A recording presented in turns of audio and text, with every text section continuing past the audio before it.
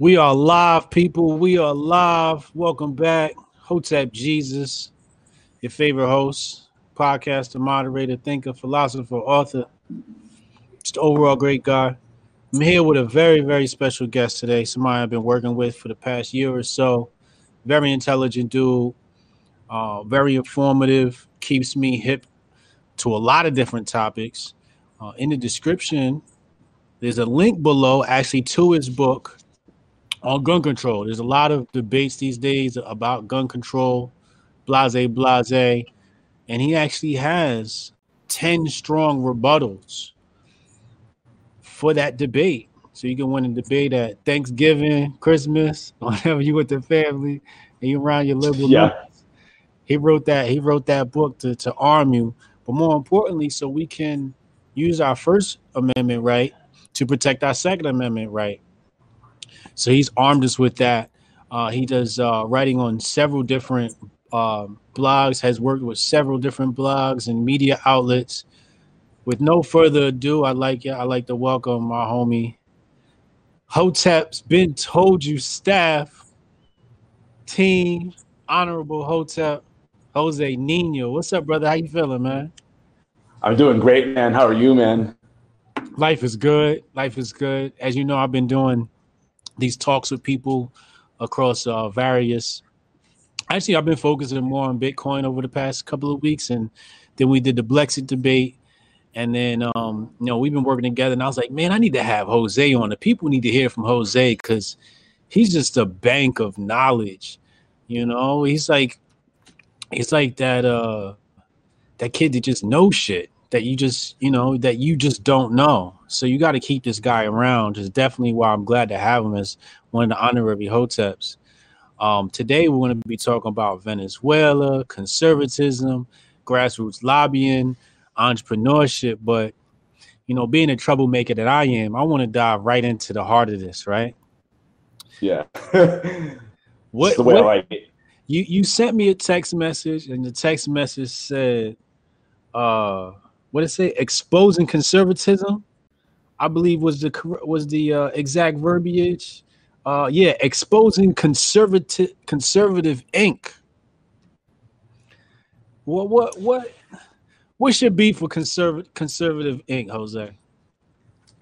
Well, this ties into a lot of my work through grassroots lobbying, and to give people like some background, just real quick, I used to work as an email marketer and legislative operator for National Association for Gun Rights. They're like the more hardcore gun lobby, along with Gun Owners of America, that are opposite of the NRA, which is more of an establishment gun organization. And when you work behind the scenes, you learn about a lot of stuff that goes down with a lot of supposedly pro-gun elected officials that end up selling out a lot of grassroots conservatives and people that actually want to restore gun rights and restore the Second Amendment. And a lot of the people, especially the misguided conservatives on Twitter and those that just consume nothing but mainstream conservative media from their Conservatism Inc. outlets, they don't understand the biggest enemies to their cause are from within. They're supposed champions of gun rights and other issues. And the left, we already know they're always transparent about what they want. They want to just completely destroy the Second Amendment. But what we don't know, unfortunately, is that there's a lot of people that are helping us march on the path to the destruction of the Second Amendment on the supposed right. And I've been telling people for a while that what matters most when you look at a candidate or elected official is the track record on the issue, not the rhetoric. The rhetoric is pointless. That's just campaign speech to raise money and get people all worked up for election season. So what matters is when they cast that vote, what counts, and that's public information. You go on any legislative website on specific bills, and that's where it matters the most. Okay. And in my years of grassroots lobbying, I've learned that the best way to move forward is taking a scorched earth approach with supposed conservatives that drop the ball on these issues. And that's why you have to tie the track record of their bad votes to the election season, ultimately through the primaries or general elections. Generally speaking, primaries are the best because of the way the party system is structured, where you run just a better Republican. And I think like that is not just confined to the Second Amendment. You've got a lot of Republicans that vote for massive government when it comes to economics, foreign policy, education, and even like also immigration. They promote mass migration for like their cheap labor, big time donors. And yeah, this bleeds into a lot of issues. It's not just confined to the Second Amendment. And that's why a lot of people that are into politics as a hobby, to truly understand like politics, you want to get involved at the grassroots level, because that's how you know, how you get higher knowledge of what's really going down, and you'll learn real fast that things are not the way that Fox News or any mainstream outlet will tell you. Somebody in the comments said we got to start calling them Twitter conservatives.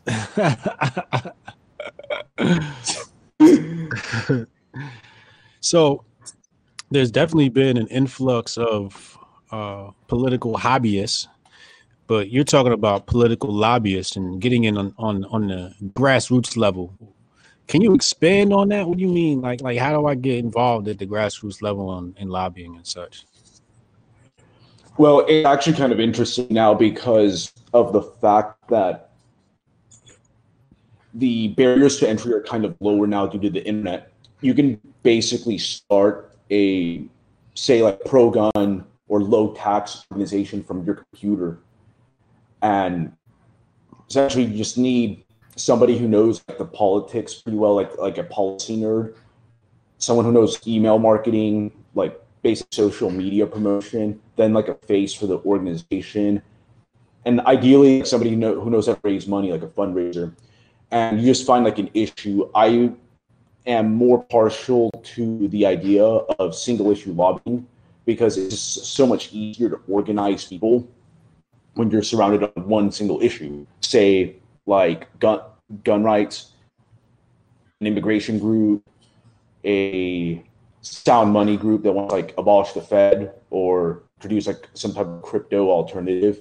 I think that's kind of the way to go, because when you stack a bunch of issues together, you basically start stepping on other people's toes. It's hard to organize people around that, and those groups tend to like stagnate in the long term.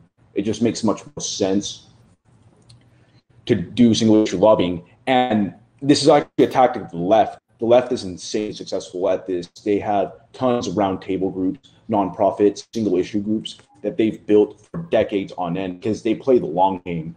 They've been doing this for nearly a century, and they don't think about just like the 2020 or 2022 elections. They're thinking in more macro political cycles, like much bigger picture. They're thinking like 30 to 40 years ahead. That's why it always seems like they are like 10 steps ahead of us everywhere we go. That's why you see like the Trump administration, they've been like pretty flimsy on a lot of foreign policy stuff and immigration stuff. People will say, oh, Trump sold out and blah, blah, blah. A lot of it's just institutional inertia. Like these powers, these interest groups are so entrenched in DC because they've put in so much work over decades that they will basically call the shots regardless of who's in power and derail like a disruptor like Trump's agenda. And I tell a lot of people that you start out locally because you have to have a base. You can't talk about taking over DC if you can't even take over your freaking city council. You got to start somewhere, and you have to build that base. And that's how like the left has done since like the progressive era, like the early 20th century. They started out with the municipalities, and they moved up to the state legislatures, captured governors' mansions, and then they eventually made their way to the Congress and the permanent bureaucracy. And that's like where we're at today. Now you said the conservative Inc. politicians are saying one thing, but they're voting another way. what are some issues that they're voting the other way on, or who are some of these people, some of these culprits? You know, like, can you expand on that a little bit? Yeah, for example, you look at the Parkland shooting. After the Parkland shooting, you had the former Florida governor and now Florida U.S. Senator Rick Scott, who was completely championed as like a Tea Party guy. This guy's like a small government conservative. He will protect the Second Amendment, everything like that. He signed the largest expansion of gun control in Florida's recent history after that shooting, which included a red flag gun confiscation order in that. And he got rewarded by a bunch of boomer conservatives with a U.S. Senate seat. And even like now, like you look at the Congress with that freshman Congressman Dan Crenshaw, who's also pushing red flag legislation and other types of constructive Republican alternative proposals, aka crap legislation. And the list goes on. If you look at eye patch, right? The Dan Crenshaw. You said his name. That's the guy with the eye patch, right? Yeah. Yeah, he's been flip flopping on a bunch of issues. That's the one Nick Fuentes came down on. The Grapers came down on. Yeah, and that's actually pretty much standard operating procedure for a lot of Republicans. Even like Marco Rubio, now it's also pushing red flag legislation, also from Florida as well. And these Republicans, they talk a big game, but they basically are working for the other team. They just take a like leftist light position on a certain issue, and they eventually catch up to the left on the consensus issue. It used to be like conservatives would stand up against gay marriage, but now they accept it. It used to be conservatives stand up to the Second Amendment. Now they're like trotting out support for background check legislation, red flag laws, and not even to mention like the Federal Reserve, which nobody even touches anymore in Washington, D.C., with the exception of like maybe one or two reps like Thomas Massie or whatever. So you said these guys are working for the other team. That just hit me. That just hit me hard because, you know, I don't follow politics as closely as you do. I don't know it as well as you do. But from where I'm sitting, that seems to be plain as day that these guys are definitely working for the other team. And, you know, you say it's not in their rhetoric, but as somebody who specializes in analyzing propaganda, I can smell the bullshit a mile away. You absolutely hit the nail on the head with that, man. So we got red flag laws going up in Florida, and where else? Well, Florida's like the only like red state. There's like, I think like 16 states now with red flag laws. They're mostly like in just like kind of like Democrat controlled states, but you're seeing like also states like Ohio and stuff, like a Republican governor that supports like a red flag law, and it's becoming a bipartisan issue. And when you see something become bipartisan, you're getting fucked. It's double penetration at the end of the day, because like when the elites like around a certain issue, you know you're screwed. It's like the Federal Reserve, man. So you were in, is it Rand Paul or Ron Paul? I got into politics actually through like Alex Jones and Ron Paul. Like that was like in 2007, I believe. Yeah. And he published you in his book, right? That was Rand Paul. Paul. I had some of my articles on. Yeah. I had some of my articles from like the Mises Institute on Venezuela that were published and cited in Rand Paul's book, which is actually quite surprising because I was just mostly ranting on that website. It's on the Mises.org website. Yeah. Yeah, I teach my kids off that website. Chad sent me this good book, Rothbard. I found it on Anatomy of the State by Murray Rothbard. That's a great book.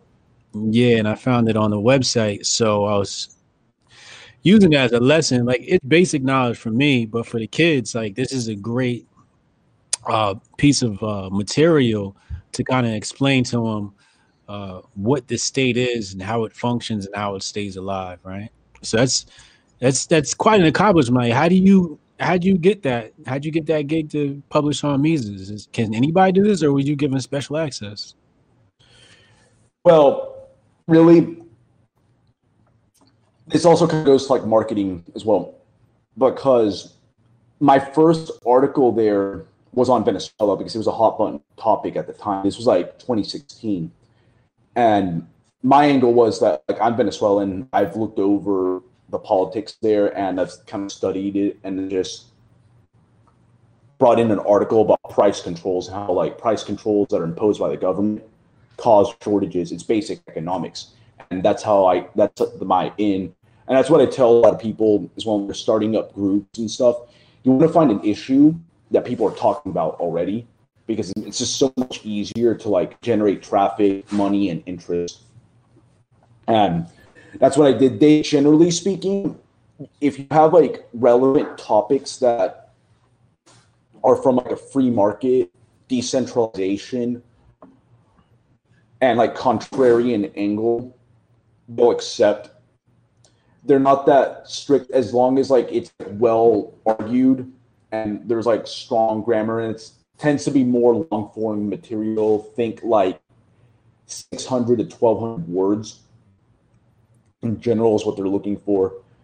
But I know I have friends that have posted on there. I try to write for them like at least once a week. Yeah, that's dope, man. That's dope. For the people that don't know, you want to get into economics, Mises.org is that comes from Ludwig von Mises, right? Yes, correct. Yeah, Ludwig von Mises, Austrian economics, right? Yeah, Ludwig von Mises, I think, is like the most important economist of the 20th century. He was from Austria, and he made the strongest case for free markets, exposed like socialism and why it's like destined to fail, and how free markets are absolutely necessary for a civilized society to function. Mm-hmm. So let's just take a step back really fast here. You're from Venezuela. We saw some Juan Guaido, and who's the other guy? The guy that's in power now? Nicolas Maduro. Maduro. Yeah. So we have the U.S. government trying to install, I guess we can call it Patsy Guaido. Guaido. Yeah, Guaido. Yeah, Juan Guaido. Guaido. Yeah. I mean, yeah, Venezuela is kind of complicated now because the situation there is kind of like geopolitical. Like you're talking about like bigger players in the background that are jockeying for power there, because Maduro is being basically propped up by like countries like China and Russia. Like China, I think, made like a $2 billion investment in Huawei in Venezuela, like I think in March this year. And US is just trying to essentially exercise clout there now. But a lot of it's just like a geopolitical chess match, because the US like has been the past like 20 years in the Middle East trying to like regime change there, putting like military bases there and all that. So a lot of these powers like Russia, China, they've kind of like made an alliance of convenience and are going in the US's backyard now to like install a presence there, and the US is getting pissed. But it's a logical move from a geopolitical perspective, because whenever the US is basically putting bases on your backyard, you're going to respond in kind by putting bases and other assets in their backyard. And yeah, the whole collapse there, in my book, I've written a book called How Socialism Destroyed Venezuela. It's been like decades in the making. Like the previous governments to Maduro and Hugo Chavez were already screwing things up, like in the 90s when my family left Venezuela. Like my dad's business was like the ultimate catalyst like that made us leave, because it went under in 96, and inflation in 96 was like 100% there.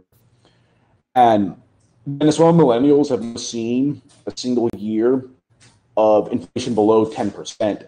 In fact, the last year that Venezuela saw inflation below 10% was in 1983.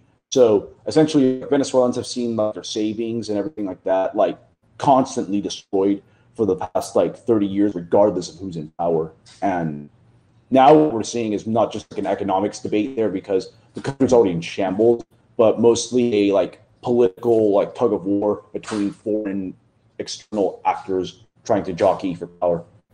Well, I mean, a lot of it has to do with what was that? You got the speaker on or something? Jose, I can hear myself. Can you turn down the speaker? Wait, what's going on? No, just turn the speaker down a little bit. I can hear myself. Oh, okay. Yeah. So we have the damn, I still hear it echoing. Why wasn't it echoing before? That's weird. Yeah, testing 1 2. Yeah, I still hear myself. Just turn it down a little bit more. Yeah, that should be good. Let me see. All right, that's fine.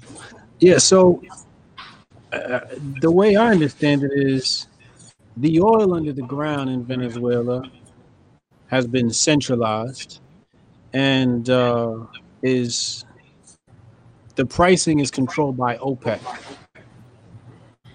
right?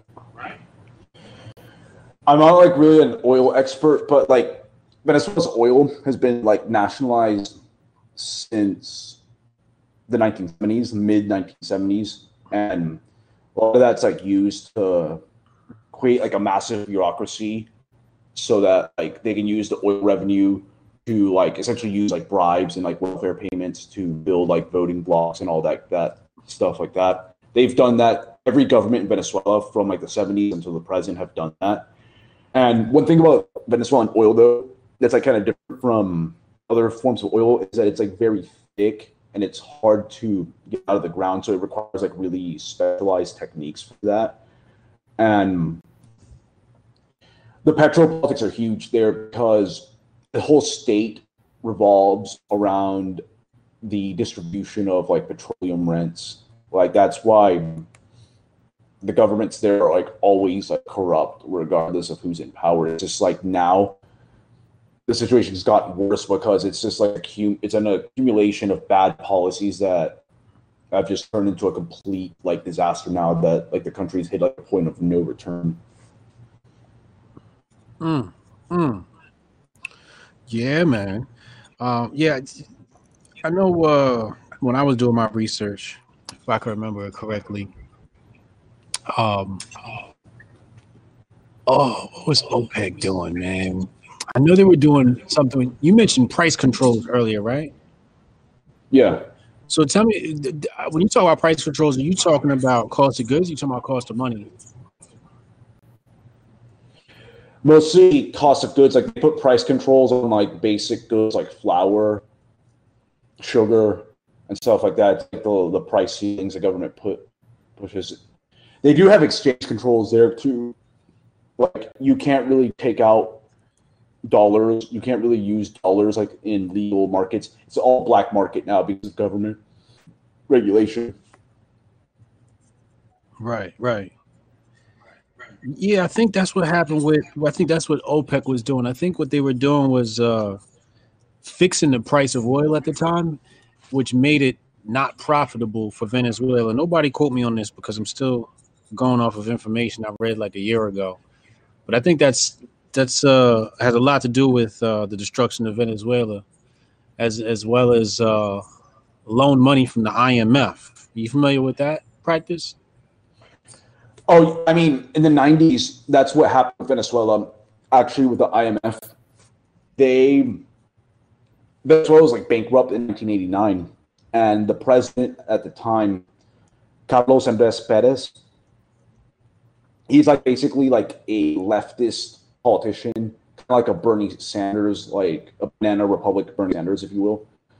He went to the IMF for like, reforms, like so-called free market reforms. They were like fake free market reforms, like the privatizations that the IMF was proposing were basically like privatize this company and you just sell it to like the brother of the finance ministry and all that. Like it was basically privatized and sold to like political cronies and families. And they proposed like a bunch of other stuff, like cutting like fuel subsidies, and they never controlled inflation. So people started rioting, and the government had like cracked down in an event called the Caracazo of like 1989, where they killed like hundreds of people because they were all looting and they were pissed off at the fact that like that fuel prices rose. Inflation was like I think like nearly 90% then, and the standard of living was dropping. The IMF basically gave a bunch of half-assed measures with also like loans and stuff that really screwed up Venezuela, and it never really recovered until like I'd say like 2000 when Chavez was in power. Yo, shout out to the chat, everybody in the chat participating. Appreciate y'all for coming through. If y'all got questions, you already know Super Chats is live. But definitely do me a favor. Likes are free. Don't cost you nothing to hit that like button. Go ahead, hit the like button so we can float this around the YouTube network. More people can see this thing based upon that weird algorithm that they're playing with. How do you feel about YouTube, man, and what they're doing these days? I know they're passing this new, I think it's this month. I think the 10th. They have the new TOS coming, right? Where they say they can just ban people. I haven't been keeping up with that stuff, but like, man, yeah, social media, it's hard out here if you're like on the dissident right or anyone who talks about like really controversial stuff. For example, in my experience with Second Amendment lobbying, on Facebook, you can't even run ads anymore for like gun stuff. And in YouTube, you're demonetized off the bat if you push like pro Second Amendment content. And I feel like now, especially if you're going into the political game, you've got to learn email marketing. Like you have to learn copywriting and move your business model there, and like snail mail and like direct mail marketing, because it's just very, very difficult for authentically right-wing figures to make a living now off of like YouTube, especially if you're like new to the game, if you're entering now. You think it's harder if you're getting in the game now? Yeah, definitely. Like, you think? Do you think it's easier if you're black? That's interesting. I don't know. If you're a black conservative, maybe. That's what I'm saying. If you was a black conservative, do you think it's easier getting in now than it is if you were getting in as a white conservative? I mean, you're talking about toilet paper USA, yeah, man. I think it's easy to be like a POC conservative these days. Like as for job opportunities in Conservatism Inc., because they're always trying to reach out to those demographics. It's pretty high in demand, and like the country's demographics are changing as well. So you do get preference. You do have like a lot of advantages, in my opinion. Yeah, I feel like if I could take a black kid from the hood, I could turn him into a MAGA superstar.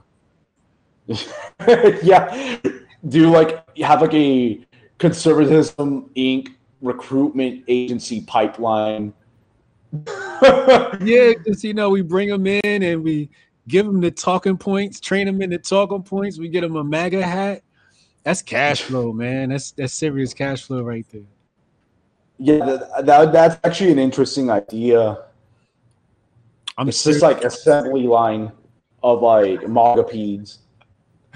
Yeah, I mean, you can sell these guys to all types of different lobbying groups, like what I hate sometimes, like I work with startups, and I hate when the startups they hit me up and they go, yeah, we really want to reach the black community.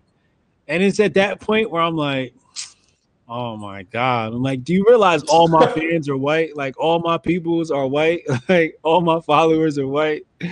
Like you don't want to, like I'm bigger than that. like, yeah, I can get you the black crowd, but I can get you everybody. I can get you black, white, whatever. So I hate when they do that.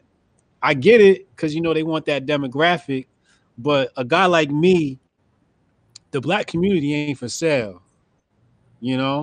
It's not for sale. Now, if I train somebody else in the ways and they go and they sell the black community, am I wrong? Because technically I didn't do it, right? Like, I'm not selling the black community. They've chosen to lower their morals. I'm just showing them how to get their money and taking my 15%. Am I wrong for that? No. I mean, you got to get your paper somehow. And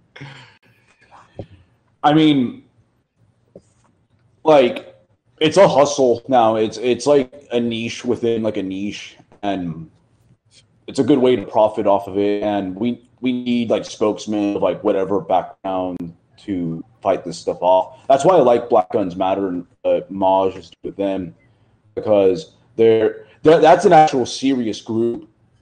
It's not just like some gimmick that like a Conservatism Inc.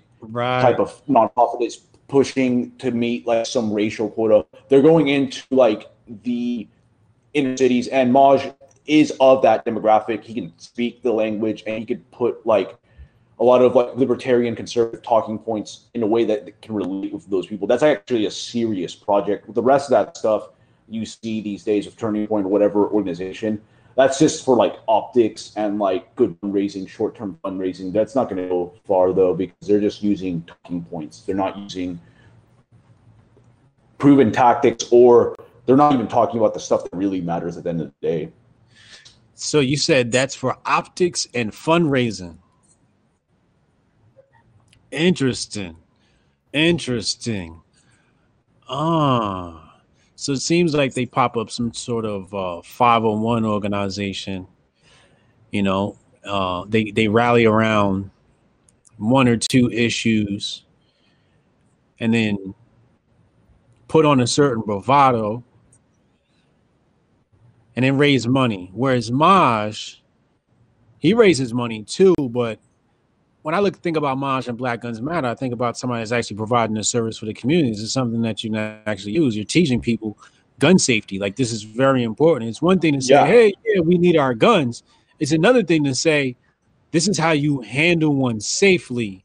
These are the do's and don'ts. Like, never wave a gun, never point it at somebody, trigger discipline, things that have saved people's lives. And then, de-escalation of violence. Yeah. In fact, I think that organization is built more for the long term. Like, we're talking like decades from now, because a lot of the Turning Point strategies and stuff like that, once Trump's out of office, like, orgs will come and go. A lot of these orgs was built for like a year or two, and then like once like the founders get their money and stuff like that, and they pay off their people, they kind of fold. I've been in the nonprofit game for like a decade in politics, and you see these kind of nonprofits like just come and go, and they have their ebbs and flows.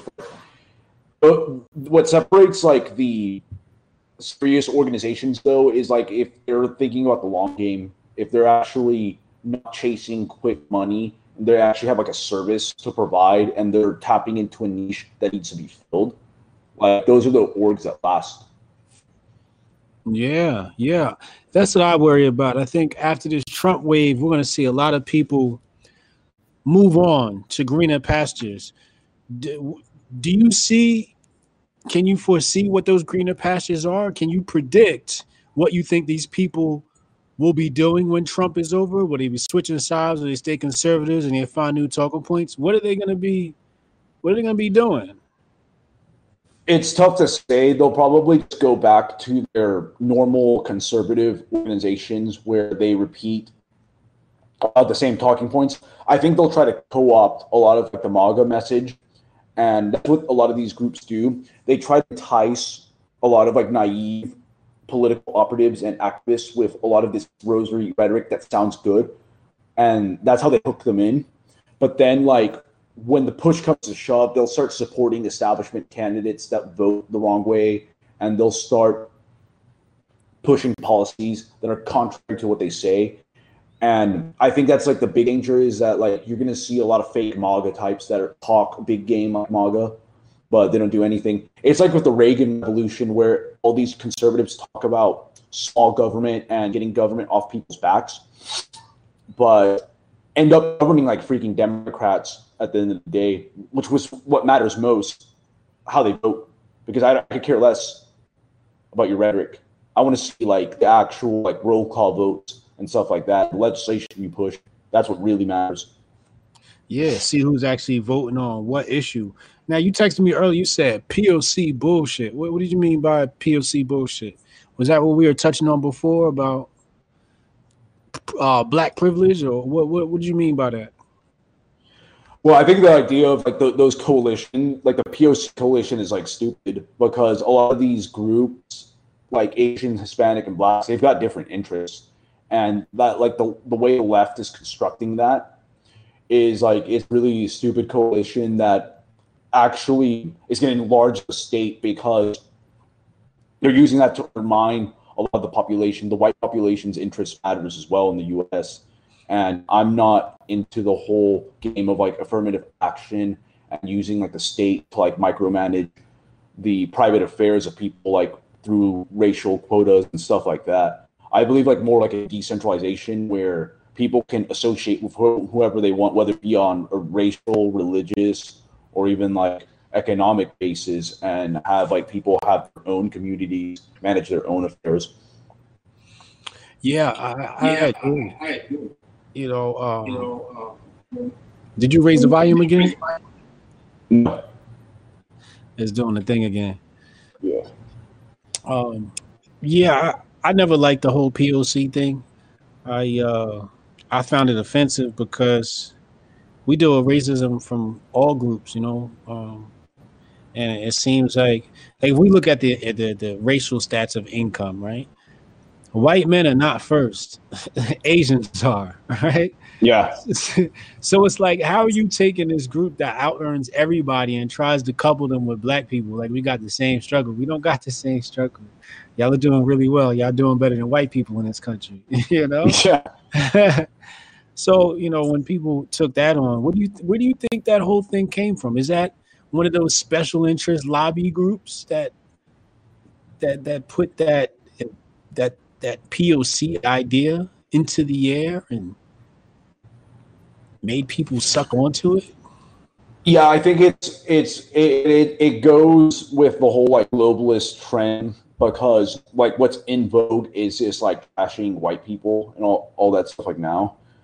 And to undermine like these like native populations, like whether it's like in Europe and the US, they build like these coalitions like the POC coalition and create kind of like a divide and conquer strategy where you have them fighting amongst each other, and there's always going to be a reaction. That reaction is generally going to be like more state control, and eventually they want to just turn this country into like a total globalist consumer parking lot where everyone is like regional identity or whatever gets destroyed, and you're just basically like an automaton that just shops at like some mall and you're always getting into debt. It's like a consumerist cycle, and like elite want that, and they use mass migration and a lot of other destabilization tactics to usher in this like new global consumer imperium.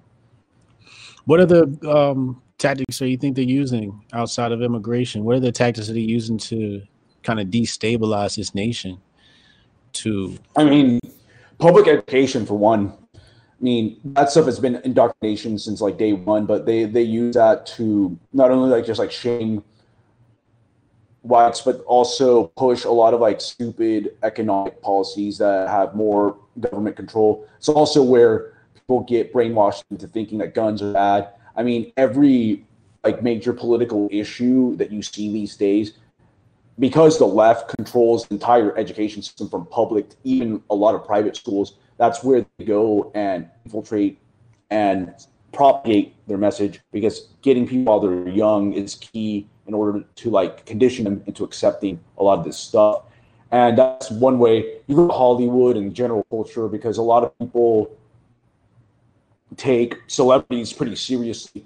Some people don't really care that much about politics, so they'll have like celebrities repeat whatever talking point they heard on like MSNBC or whatever, and they go on all fronts. The left is like relentless. Like they capture everything from churches to even like your freaking corporations.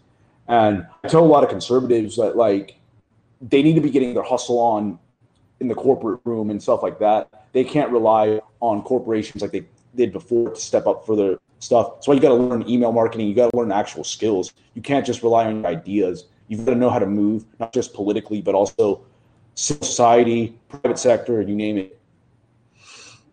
Yeah. I'm glad you said that, because it kind of corroborates something I've been saying for a while. I'm like, you know, the left has all the startups. They have all the business. They're the ones that are like doing the most entrepreneur work. And I don't see as much, you know, entrepreneurship on the right. You know, the right seems to have more of the old school type of entrepreneur stuff, which is, you know, the plumbing, electricity, you know, construction, those type of things, which are great. Don't get me wrong. Yeah, those are good. Those are good. You know, we need that structural foundation of things, but technology is huge. and the right severely lacks in technology. You know, even if you go to a leftist march, like I was talking to this one journalist, he said you can see the vast difference between the left and the right, because when you go to a left march, everybody's got laptops out, technology, this person streaming, And he says when you come to the right, you don't see any of the technology.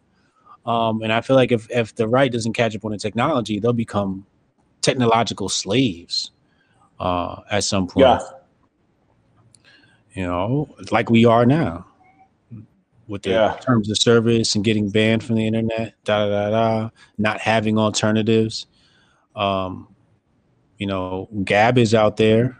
Shout out to Andrew Torba, doing good work. Yeah, he's legit. They haven't supported him, right? Like the establishment actually created a whole nother conservative social media network just to compete with him as a conservative social media network. It was, you know, like all the establishment guys went into that other instead of him, because like you said, they're working for the same team, right?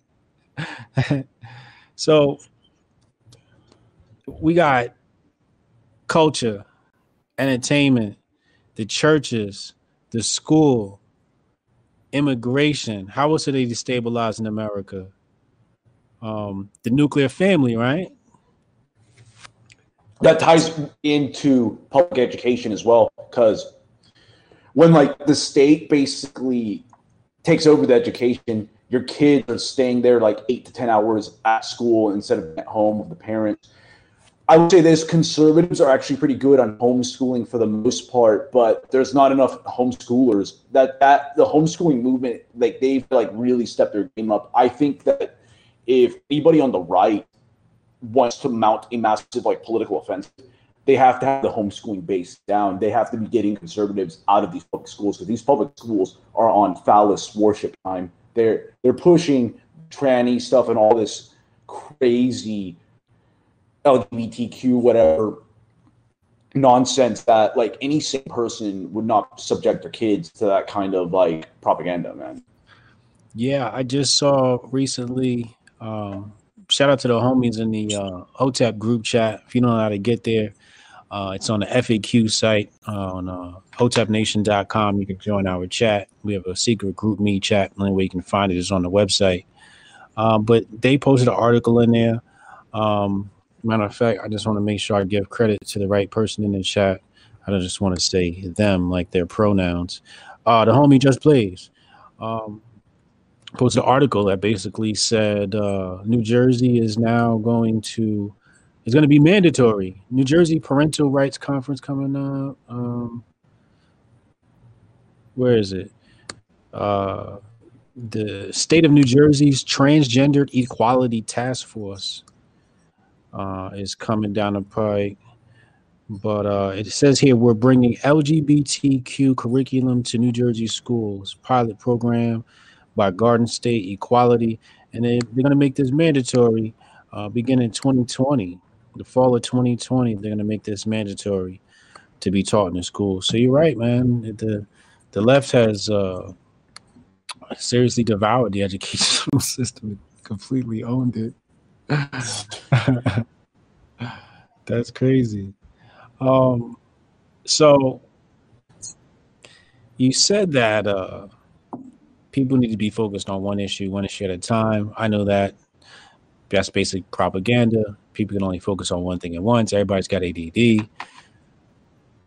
So there's trends, right? There's trends. We know that the MAGA wave is the trend, right? Yeah, absolutely. What's the next trend? What's after MAGA? Now, I love that we're having this conversation because these are just personal conversations, personal questions that I need answers to and be able to just come back and refer to this. So I'm glad this is being documented. But what do you expect to be the next trend? What are people going to hop to next? Does politics go back to where it was before, where nobody really paid attention to it because Trump's gone? Does it get even more live with Kanye West deciding to run, or what's the next trend? Is it still gun control? Is it still freedom of speech? What's the next trend? I think that freedom of speech and like Second Amendment, they're going to always be big issues due to the fact how radical the left is becoming. And also I'd argue immigration because of how like the demographics in this country are basically turning third world due to mass migration since 1965, the Hart-Celler Act. Always, those three issues are going to always be big. And that's arguably why Trump won, because he campaigned that third issue, immigration. And there's been a big constituency that's been against immigration, mass migration, because of economic and also cultural reasons. And that's only going to get much bigger as like the left like starts promoting like crazy schemes where like they let everybody like come in through open borders, legal and illegally. Now, I think like Trump opened up the floodgates for celebrities to go into politics now. Like with him winning, basically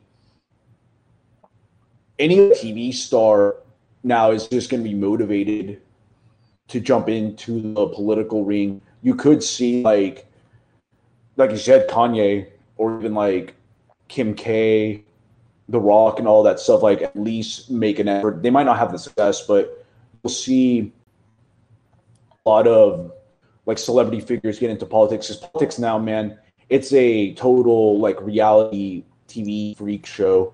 So I think like it's going to become the new form of entertainment for a lot of people, and I think that's kind of like a trend. Politics is entertainment. A lot of people are cutting the cord, and they're getting their information through like media clips and all of that, and like a lot of outrage politics. So yeah, I think that there's going to be essentially like more celebrity style politics from now on, and you're going to still see issues like the Second Amendment, free speech, immigration, also LGBTQ. That's always going to be controversial because of how radical the left has gotten on topics. So yeah, wedge issues are always going to be relevant, I think. Okay. So we got guns and speech are probably going to be relevant. I do see immigration becoming that strong point, right? Like I think that point, as we move on, continues to grow. Like that trend continues to get, people continue to get more and more passionate. I do agree with that. And we're even seeing a pushback on legal immigration, not just illegal immigration. We're talking about legal immigration, right? Yeah, I mean, yeah, the Groypers, like that whole movement is pretty big. I mean, there's been a pretty vocal minority within like the conservative movement. I think it's also like transpartisan in nature that has questioned legal migration on cultural grounds, political grounds based on the voting patterns of a lot of third world migrants, and then also economics, because when you bring in so many immigrants, legal and illegal, you do create economic displacement. So that issue, it's not really just like a conservative issue. It should be an issue that crosses party lines. In fact, when you look at the Black community, for example, if you go to like LA, like South Central LA, traditionally Black neighborhoods now are completely controlled by MS-13 and other like gangs that come from these mass migration waves. So the issue has actually a lot of broad appeal. That's why the left, they try to put the clamps on it and turn it into a topic of like white supremacy, when in reality, a lot of like Blacks that helped build this country, seeing their traditional communities basically getting displaced because of a lot of Hispanic immigrants moving in. And the dirty secret about a lot of Hispanic cultures is they're pretty racist, implicit or explicitly as well. You said the Spanish people are racist? Well, a lot of Hispanic cultures, like they definitely are not as open to like the idea of like traditional like African cultures. They have massive slave populations historically, but they do a lot of racial mixing, and there's not really strong like, Black identity like you see like in the US. And that's why like even like in Mexico, for example, they used to have a pretty massive Black population, but it's been assimilated through a lot of mixing. And in fact, the first president of Mexico was part Black, Vicente Guerrero. But now you see like in LA with a lot of these racial trends and migration trends, you kind of see like the Mexican caste system be important there, and they pushed out a lot of Blacks because of just the cultural differences. That's why the POC coalition it's a lie, it's a joke. They have way different interests. Yeah, the interests are definitely different. That's for damn sure. So we always like to be solutionary, as Maj would say, right? So we touched on earlier how the right, I hate using that term right, because right means extreme. Like technically that's what it means. Like to be right wing means to be extreme. And yeah. I don't think we're extreme at all. So I hate using the term right wing. But I would say the conservative base or right of left weakness is entrepreneurship. And I know you wanted to touch on the entrepreneur topic. I'm an entrepreneur myself. I've been an entrepreneur my entire life. I never did really understand the idea of a job. But what exactly did you want to tell the people about entrepreneurship that made you? Because I didn't, when I saw you type that in, I didn't expect you to want to talk about that, right? So, what made you say, you wanted to talk about that? Well, I think it's all connected because essentially, like these movements, political movements, don't finance themselves. That money's not coming out of thin air. So, I think like a lot of people, whether you're on the right, dissident, whatever, that spectrum, you have to go back to basics. Like you need to like learn marketable skills and get away from like the 9 to 5, because 9 to 5s these days are becoming like mechanisms of social control. The companies you work for now, like if you talk to a lot of HR people, they're monitoring your political activity both at work and outside of work. And like being a conservative or whatever these days, like will get you blackballed, and you have to be proactive. You can't just like cry about how you're getting persecuted. There's a ton of opportunities with the tech we have. It's a matter of using it. And I think like email marketing is a good way to do it, to build like a brand, whether you're like doing like a business that's not even political, you're just selling like a service or whatnot. And I think like a lot of like conservatives, like if they go more back to basics, they can solve like complex problems that way, instead of like just using like old tactics that don't work or just bitching about it on social media. You've got like a whole treasure trove of resources online that you can use, and there's a lot of people that are willing to help, that are willing to take you under their wing and interact, as long as you put in the work and like demonstrate value. Yeah. A lot of people attack me. They see me selling stuff, selling books. I sell an expensive marketing book, and I'm just like, are y'all communists or capitalists? Like, I don't understand. I hate when people, try to fault you. I have an app. Shout out to my partner Simone. She started that company. I came on about a year later.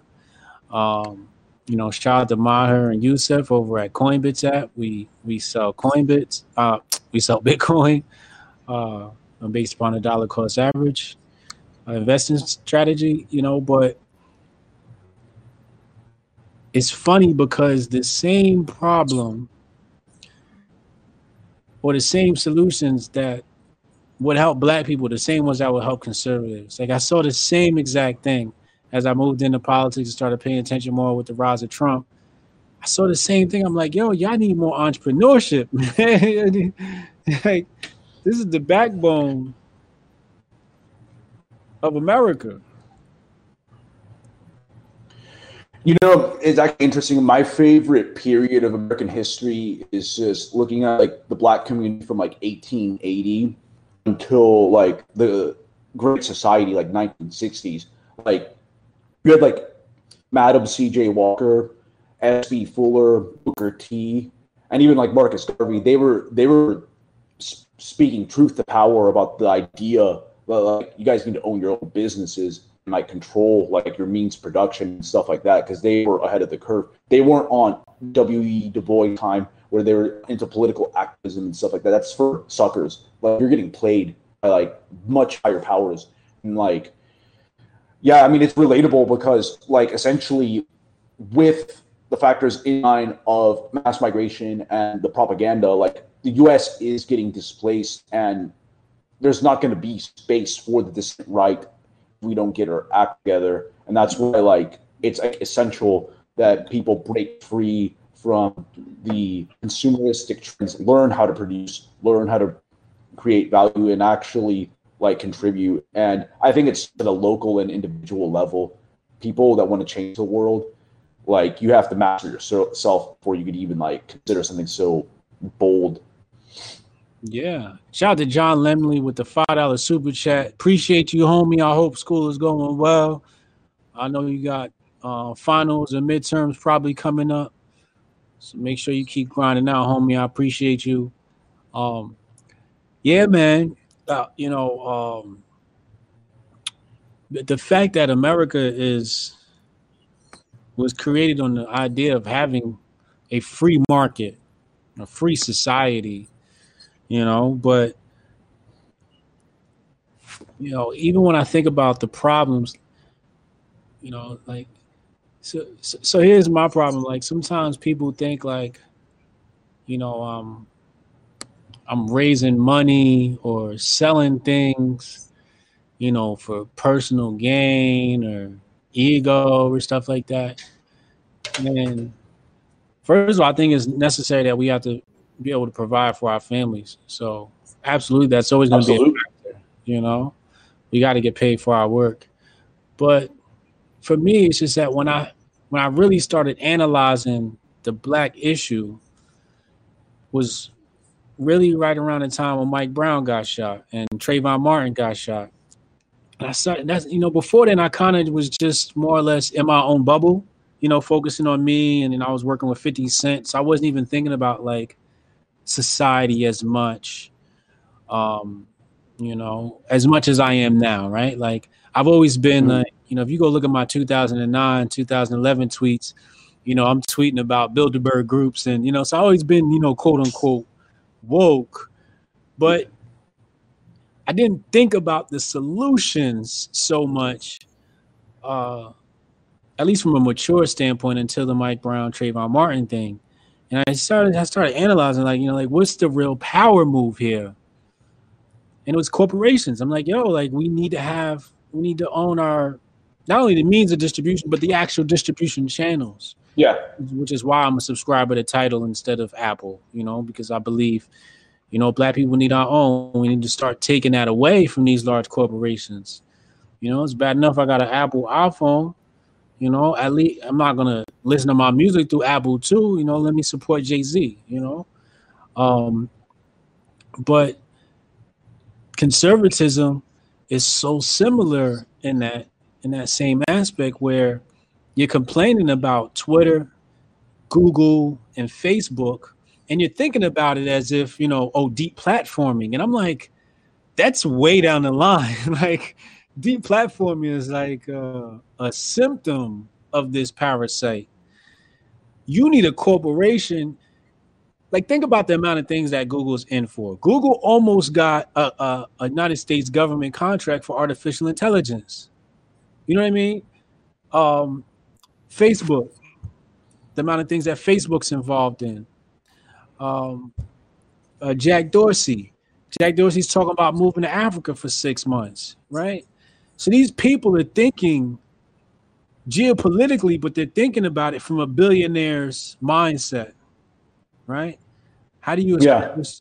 And the thing is, in America, operating as an individual works against your interests because the state has loopholes that are designed for corporations. So when you move about America, you have to move under a straw man. You can't move under your own personal straw man. You have to create straw men, and that's how this system is designed to work. So when people are out here trying to push as individuals, I'm like, nah, you got to push under a strong straw man, right? Yeah, there's strength in numbers, man. It's like that Ben Franklin quote, like, we either like hang together or hang separately. And you cannot go Lone Ranger against an enemy like this. That's why, if you want to be successful, look at the left. They've got all like the corporations. They've got like the Soroses, and like these people have been putting in work in the private sector and have built private empires, and that's why they can like do everything on easy mode. And a lot of that stuff is ugly work. It's the stuff that people don't want to do because it's like, you're talking about 5 to 10 years, sometimes even 20 years to do that. Everyone wants instant gratification. And yeah, I mean, also look at the Asian community. They got that down to a science. They own pretty much all like the nail salons, the distribution. I've seen your shows about that, and they've owned a lot of that. They save like crazy. And that's why China, like the future might be China's, because they're treating this whole geopolitical struggle as an economics thing. Whenever they're already in all these countries, spheres of influence, just buying stuff and tapping into the Chinese overseas there, like they got it down. They understand like the traditional style of warfare of the 20th century. That's old, outdated, expensive to keep out. Their foot soldiers are those people that are putting in work in the universities and those H-1B visa programs and student visa programs and stuff like that, because they know like those people will easily take information from here and give it to like Huawei or whatever company is in China. Like, if you want to look at successful communities, look at the left or like Asians, for example. That's how you should emulate, because those are the people that are putting in kind of like the work there. And if the right doesn't do that, they're just going to get crushed. Yeah. Super chat from Unique. Laura, thank you, Laura. Appreciate you, love. Appreciate you. Much love. You mentioned Soros, right? Our favorite guy, our favorite billionaire. Yeah. Bloomberg. So, you know, when Black Lives Matter was popping, and you know, I was the one telling everybody, yo, this Black Lives Matter ain't us. That's, you know, propped up.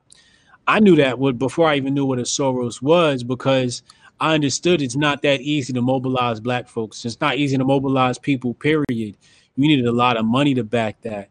And then when I saw that, you know, like people were getting busted and people were getting paid to show up, like even with Blexit, we're busing people in, right? Like you need a budget to do that. So you're actually bringing people to your event to make it look more full than what it actually is, you know? So I get that. Like that totally makes sense. Is, you know, I don't think there's anything wrong with that. But I don't think a lot of the conservatives understand how important that is. You know, imagine if Hotep Jesus was a billionaire and I could say, you know, I'm going to pay 1,000 students to show up at Planned Parenthoods across the nation, right? Like, that's like the type of political action you would expect to see from TPUSA, but you don't see it happen, right?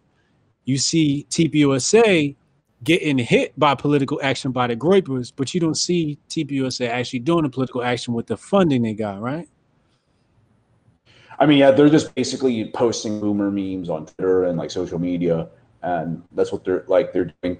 I mean, that kind of stuff, that's like kind of like psychological warfare, because essentially you bust in all those people and they see a massive crowd. It sometimes makes the movement look bigger than it actually is, and you can easily gaslight in your opposition into thinking that this movement is like big. And on the other side, if you can't even mobilize like that, your members and stuff like will be like demoralized. They won't be pumped to go to your other events when they know there's going to only be like 20 people, or you're not making any effort. Yeah. I'm learning, man. I'm learning. I'm just a student of all this, and I'm kind of late in my life. I just turned 39 this year, so I'm kind of late getting into all this stuff. I've been studying other things, mostly myself, over the past, few years. But I'm learning how this America thing operates. But I get the psychological warfare. I play a lot of psychological warfare myself, but I really feel like this is something that has to be fought with money. You need the ability to mobilize, and that's not cheap. It's not cheap to mobilize people. To transport one individual for 24 hours is probably at least $100, right? When you figure transportation plus food and hotel, at least, right? So imagine if you wanted to mobilize thousands. You need a good amount of money, and the thing is, I really don't want to mobilize that off the people's money, which is why I'm so adamant about, like I'm going out to Ohio to meet with an artificial intelligence company, and I'm going to become an equity partner in that company. But that's why I'm so aggressive with building my business portfolios, because we got to get to billionaire status so we can actually make change in this world. As you can see with what Kanye does, right? He's in Wyoming. And I feel like, that's the future, right? Owning land, building your own city and governing yourself. And then launch padding from that out into the greater society, right? I think that was what Black Wall Street was all about, and then forced integration came in and wrecked that shit. Not pissed off white people, like a lot of people say. Yeah. So speaking of integration, right? I get a lot of pushback because these Hotep Nation hats, which you can get at the link in the description in the box below, we got all 4 different styles of them: beanies, flex fit, snapback, dad hat. But I get a lot of pushback because it's white men and white women that support the Hoteps and call themselves Hotep. There's one dude on Twitter called himself Whitey Hotep. So they say, how are you guys as pro-black organization, yet, you're working with white folks? And I'm like, well, the white folks I'm working with got the same problems we got, at the macro level, at least. Definitely not at the micro level, but at the macro level, we're all victims of communism. And it's all hands on deck at this point, right? And we got to use everybody's energy, right? It sounded like it looked like you wanted to say something. Oh no, I just wanted to go ahead and continue. Yeah, so it looked like from where I'm sitting, I don't know if mentally, quote unquote, black people are mentally free enough to understand my mission, Hotep Jesus' mission, and how I'm maneuvering with this white audience. I had to leave Black Twitter to even grow as an individual, because finding these types of conversations with black people is very difficult. It's we're inundated with so much negative media. It's rare to find a black person that you can sit down and mention the name Trump and have an honest conversation without them saying, "Oh, I hate that guy," right? Like, I'd rather sit down with somebody who's like, I don't really care, that's the type of mind I want to find, and somebody that's looking at this thing from an analytical, logical point of view, as opposed to something that's very emotional. And I think the media does a good job in keeping black people emotionally controlled, and they even keep us controlled on all the wrong issues. You know, they keep us focused on like police brutality, right? Uh, which could be an issue, right? You know, which is an issue. Um, they keep us focused on uh, who's wearing blackface that day, or who used to wear blackface, right?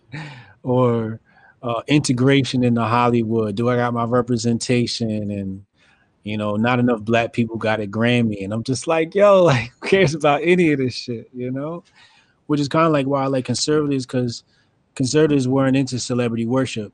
I was raised, my pops, he hated celebrity worship. Like if I came in the house worshiping a celebrity, I would have got cussed out. He didn't believe in that whole role model thing. So I guess maybe as I got older, and I don't think if I would have stayed with a pro-black message, I don't know if I'd have made it to Rogan. My message had to open up to a wider audience, because my message is applicable and relevant to a wider audience. And a lot of black people don't even get the message. We start talking about Bolsheviks and Mensheviks. Not even white people understand that shit, but yeah. But I was taught by white people on that. I was tutored on Bolsheviks and Mensheviks by a white audience. And I don't think I would have got the same from a black audience, because it's just different interests,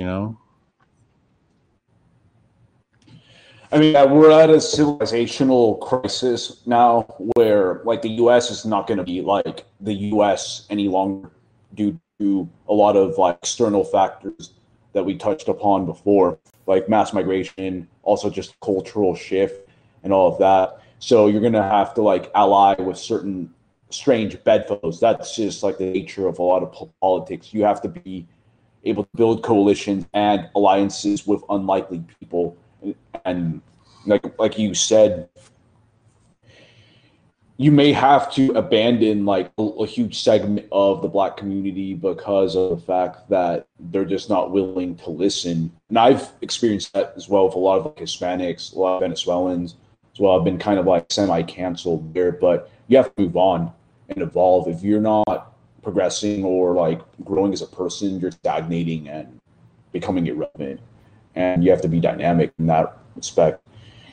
And yeah, we're entering weird times as well. So it's those who adapt and like notice the trends and build their skill sets and other stuff in the background that ultimately win out. And I think like moving forward, I think the Kanye approach obviously works very well. It's rooted in like the idea that you need to control like your own like towns and cities, and he's definitely set himself up over the years. He's not like your typical rapper that's like hood rich or has like a rented car like in like a music video. He's actually building companies. He's always like, every time I see him, he's like building something that like people. last.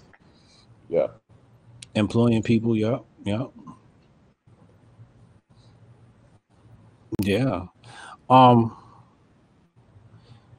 It feels like everybody has a hidden agenda. So the black left, and I knew this from studying Marcus Garvey, but I experienced it for myself, and I didn't realize it until I connected it with my Marcus Garvey studies. But the black left secret agenda is cry, cry, cry, so people buy, right? You complain about this problem so you can raise money, so you can, quote unquote, stay employed. If we were to change to a solutionary mindset, then everybody would be unemployed, right? So I think that's why when I was, I guess, part of Black Twitter, and I had to push back against Black Lives Matter, and I was blocked by everybody and lambasted by everybody, and that's how I got the name Hotep. When Mike Brown got shot, I was the guy that said, yo, let's divest from the NFL. And they were like, oh, that makes no sense. You're a Hotep. But then when you look a few years later, And now everybody was talking about the whole Kaepernick thing, right? So I started seeing that I was ahead of the curve on a lot of these issues, and was seeing, you know, a few years ahead of these people. So that became very discouraging. Um, and I didn't agree with the cry method. I'm like, I get it, you know, it's sustainable, we can make an income off of it, but it doesn't sit well with me. That's not like what I want kids to emulate, because kids don't do what you say, they do what you do. And you know, I really don't want the kids emulating that cry attitude. You know, so you know, I basically got pushed into conservatism because my message was conservatism and I didn't even know it. It was just like, yo, fuck the government, do us, build and move on, you know? Yeah, the whole activism model is basically a distraction from a lot of like the problems that the Black community and a lot of other communities face, like in the US. It takes away attention from uncomfortable stuff that no one wants to talk about. And it's insanely profitable in the short term and medium term. And it keeps a lot of activists and other grifters employed. But yeah, if you talk about stuff like Kanye's doing, that whole class of people, they're gonna have to like find another line of work. They're gonna actually have to be productive and not like act like political parasites, because that's why they always try to cancel people like Kanye, or even like S.P. Fuller when he was talking about blacks like in the 50s, like to own their own businesses. He got canceled by Jackie Robinson whenever he basically said that Jackie Robinson responded like, we need to just boycott this guy. And you just look that up. S.P. Fuller, like, he's not really talked about these days for a good reason, because of the fact that he was preaching a very non-PC message before the civil rights movement started. Yeah, shout out to P Dog Knight in the chat. Appreciate you for coming through, homie. He's got a wonderful podcast. If y'all people haven't checked him out, P Dog Knight. Yeah. So then I moved to the right, and then I started seeing the same thing that I saw on the black left. Right. I started seeing that people would cry. So I like, wait, and that's how I kind of found Conservative Inc. or made the differentiation between a conservative and Conservative Inc. Right. Yeah. So now it's like the conservatives cry about the liberals, and that's like a whole business, right? So it's like when we were talking about me taking some black kid out the hood and turn him into a MAGA superstar, you know, really his only job is to not criticize Republicans and to criticize and attack the left. Like, that's pretty much all it is. And that's a good business model. Well, good in the sense of lucrative, you know, militarily, you know, you can build your influence like that. But morally, I'm just like, you know, for a while I was doing it, right? I was doing the whole cry about the left thing, mostly because I was trying to point out to black people about, like, yo, look, like, these are people y'all voting for. And then I found myself getting into a habit of it because of confirmation bias. What they call it when your followers you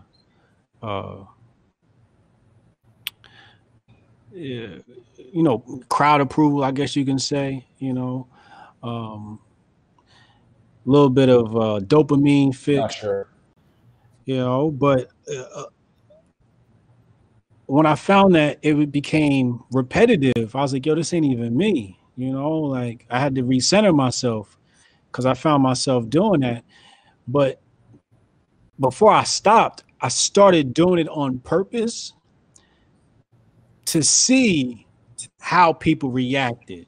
You know, like, if I type this, will people react in a positive manner? And I type it and watch it, I'm like, y'all really retweeted that? Like, you really thought that was like a good point? And it just like, oh, I see what's going on here. So that's how I started to understand the grift and how these grifters move, right? Which is still like a type of social activism, no? Still SJW Oh, was on. absolutely.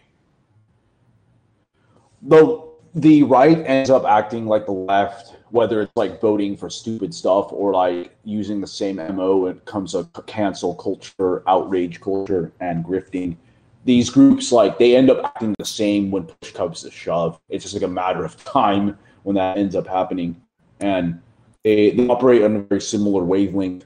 That's why when I like look at politics, man, like the only political activity I do is if it's like building up a group or like promoting like an actual good candidate. That's like what I do. Only what I do. I don't share. I don't go on dunking on people on Twitter or sharing like boomer memes and stuff like that. That's a waste of time. I'd rather be building a group, doing some policy analysts, or building up candidates, or getting involved in like a local issue. If it's not changing votes, building up my power base, or advancing like a controversial political idea, I find this like a waste of time. Yeah. Well, I mean, a lot of these people getting free trips. They're getting perks. They're getting party invites. They're getting getting the red carpet rolled out for them just for sticking to the talking points. Yeah. And it's kind of scary, right? Like after you realize it, because it's just like the people that you care about, the base that you want to reach out to are in love with these people, and it's just like, that's not the way. And I felt the same thing when I was with the black community and I was on my super pro black shit. I was like, yo, don't follow these people. This ain't the way, And it's just, it's really hard on my heart sometimes to watch. But I'm starting to get it. I'm starting to understand it. I'm starting to be able to center myself. Is that why you support the Hoteps? Because you feel like we're one of the groups out here that might actually make some change?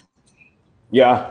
I mean, I've always liked the Marcus Garvey message and stuff like that. When I read all stuff, like, this is like, oh shit, like, this is actually a movement that's inspired by a lot of the stuff I read about Black history, like the Black history that's been pretty much censored from like all universities and educational institutions. And I'm down with like whatever message that's big on entrepreneurship. And yeah, like, that's the thing these days, is that you have to find like-minded people. Whenever you're getting rejected left and right, you have to find people that are on your same wavelength and that are actually like improving themselves. Because when you associate with mediocrity, you become mediocre yourself. And that's like basic, what's his face, Tim Ferriss, like, you're the average of like the 5 people like you're closest to.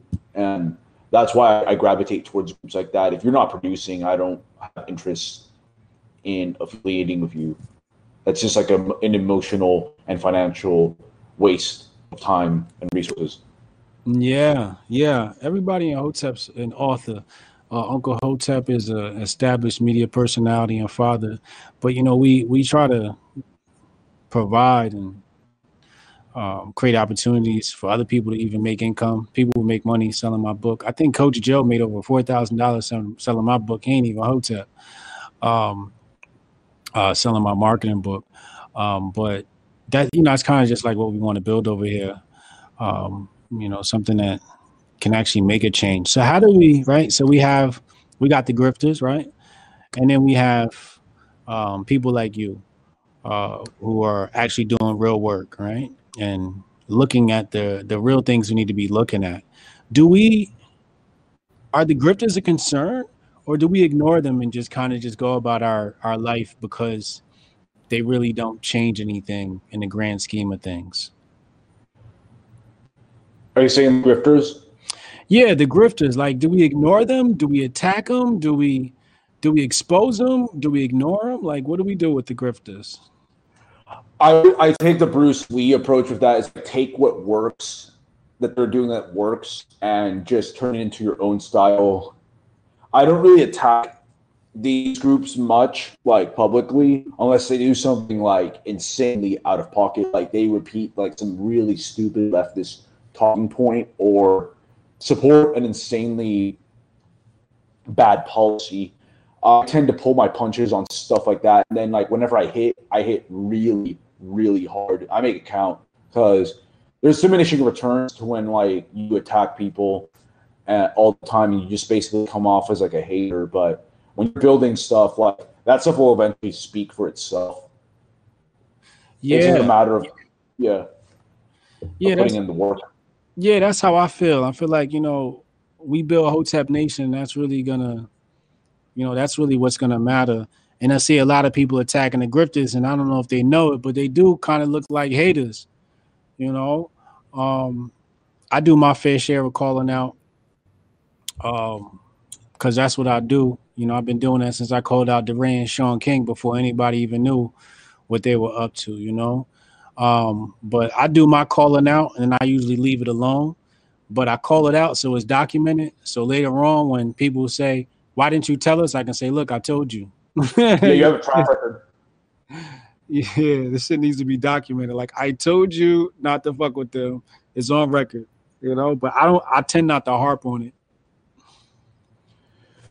I mean, the reality is a lot of these groups, like if like Hoteps pops off or any type of dissident right group pops off, and TPUSA is still around, they'll submit. Like that's just like what's gonna happen, because if you get so strong, you'll have the leverage and they'll have to come to the table. That's how I see it, and they're gonna submit, and that's been my mindset with how I move, how a lot of organizations move, because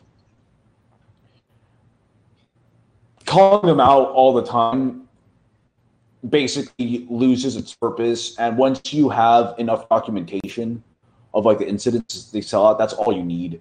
And just build your org and keep it moving. Yeah.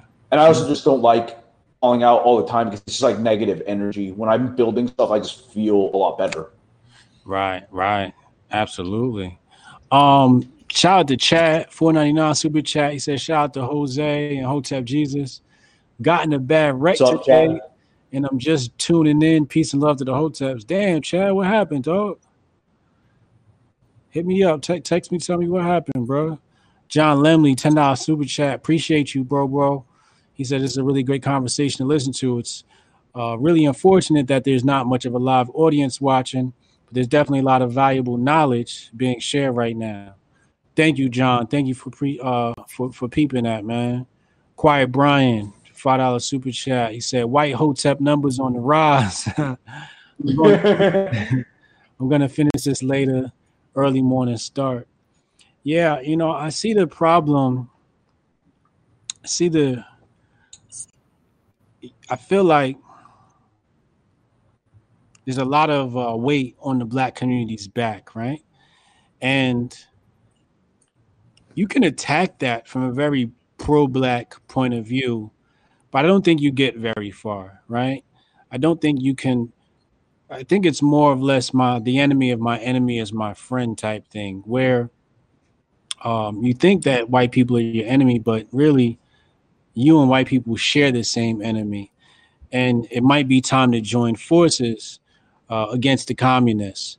And I feel like if we can alleviate some of the tension that comes through bureaucracy and politics for all, it helps the Black community, as we know what integration did with the Black community. One policy alone just destroyed it, right? One fast swoop. So you can, and that was a pro-Black push. Yeah.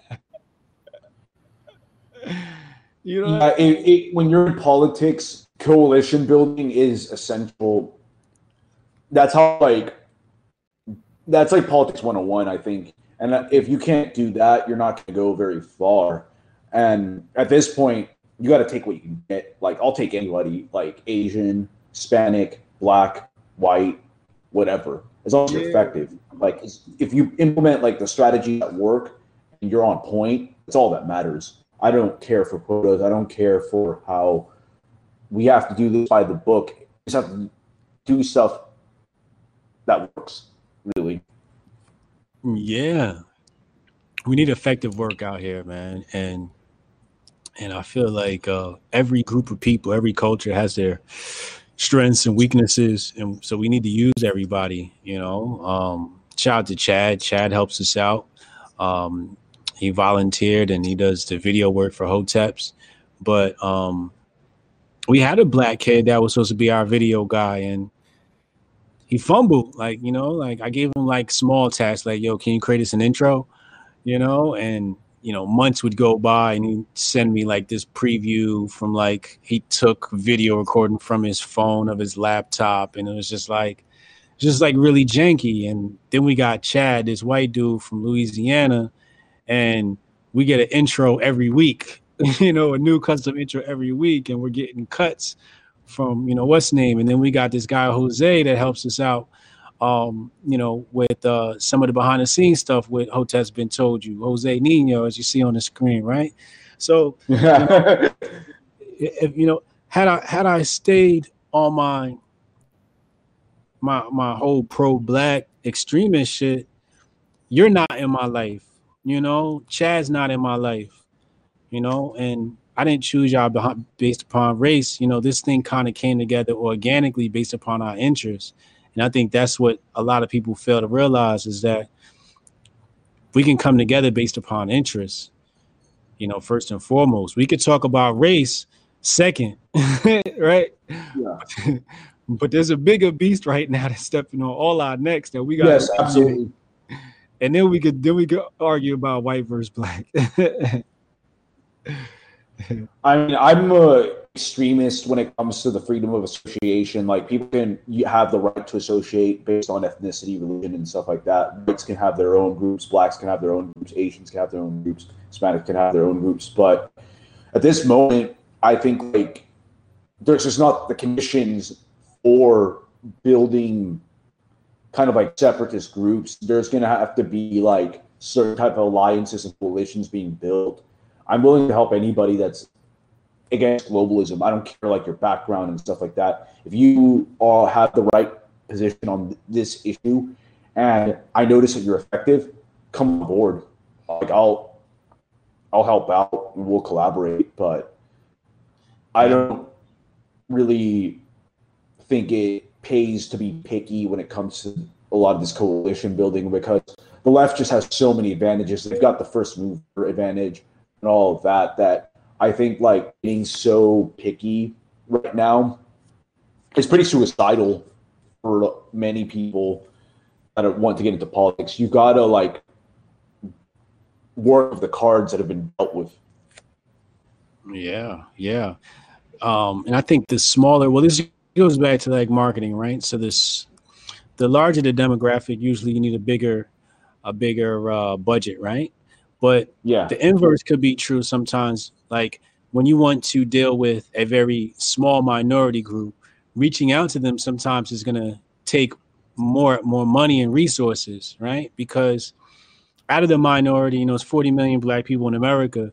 Like, how many of those are actually going to be viable to be politically active or business or entrepreneurially active, right? There's even smaller minority of that. So like you need more money to kind of drill down into those smaller demographics, you know, which makes it a lot harder, as opposed to opening up your message to a little bit wider audience. Then you capture more people, you know, and it becomes a little bit less expensive.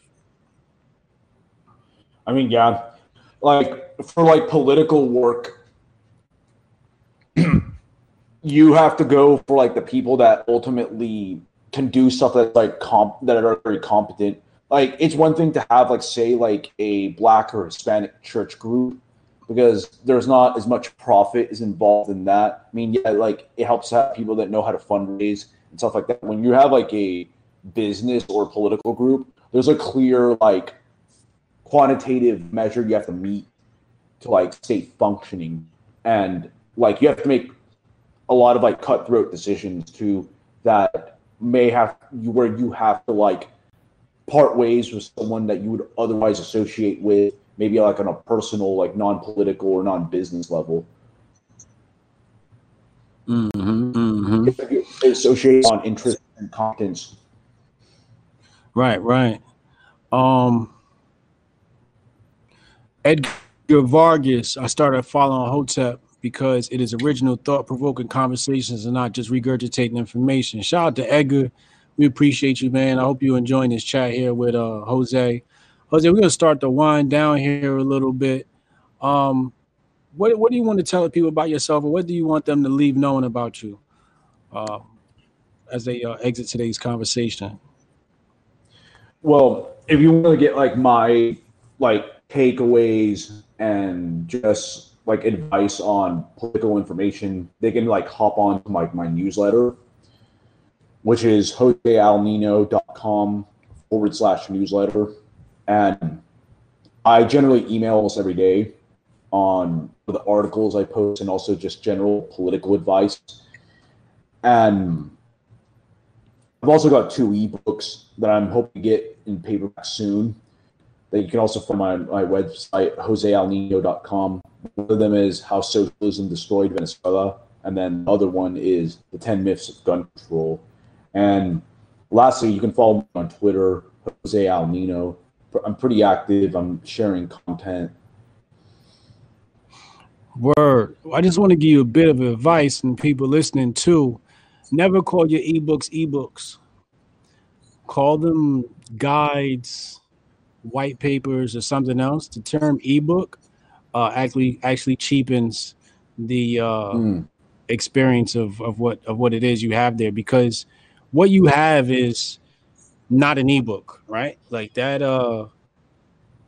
Yes, it's an electronic book, but what you write is bigger than just an ebook, right? You have like a manifesto. Yeah. You have a white paper. You have a guide. You have, these things are like electronic tools. You have information, you have knowledge, you have wisdom. So yeah, it's just a bit of advice. I see a lot of people use that term ebook, and I just always like to tell them, while we chatting, to not use that term. Chad said he got paper copies of both books because Jose is my dude. Yo, that's how we do, man. We support right here, yo. Shout out to the homie Chad. Jose, yo, I enjoyed the conversation today. Everybody make sure y'all sign up for his newsletter. I put the link in the chat so you guys can sign up on his website and stay up to date with him. Make sure y'all follow him on Twitter as well. I tagged him on my Twitter, so you'll see it in the pinned tweet. But yo, Jose, thank you for coming through, man. Great conversation. I'm gonna have fun rewinding this one and studying this, dog. Yeah, thank you for having me on, Hotep, and thanks for the pointers as well. Yeah, no doubt. I think we're gonna have to do this again soon sometime. Shout out to everybody in the chat. We appreciate you for coming through. Don't forget, tomorrow, Hotep's Been Told You live, 8 p.m. Eastern time with Uncle Hotep. We got a lot to discuss this week. We're going to be talking about, what do you think about Kamala Harris dropping out the race? Jose? I mean, I just like the fact that like Tulsi practically like ended her, and it just makes like her calling out Kamala before, it's much more like delicious, man. Like she had it coming, and I never liked Kamala Harris. She always like struck me as like pretty nasty, and her policies sucked too. So it was great to see her drop out. You saw Andrew Yang squirting. I saw something like that. Yeah, what the fuck was that all about? Yo, dudes were getting on their knees, and he was squirting whipped cream into their mouth. I think people Symbolism. Yeah, what would you do for $1,000 a month?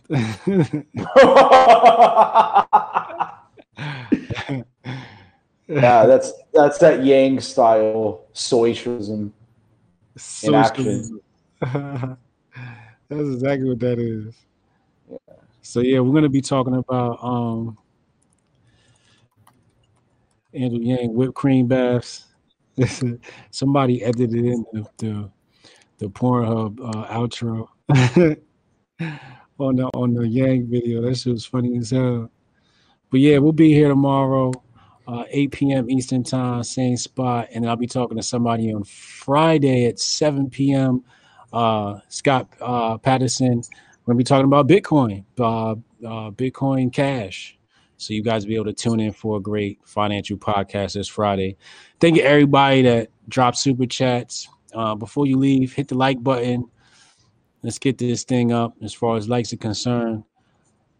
That high engagement YouTube loves to see. Links are in the description to support Jose. You can get his book there. And also you can get yourself one of these beautiful, elite, and yet extremely rare Hotep Nation hats with the Hotep Nation insignia on them. Thank y'all for tuning in, y'all. I'm going to see y'all tomorrow. Hotep's been told you.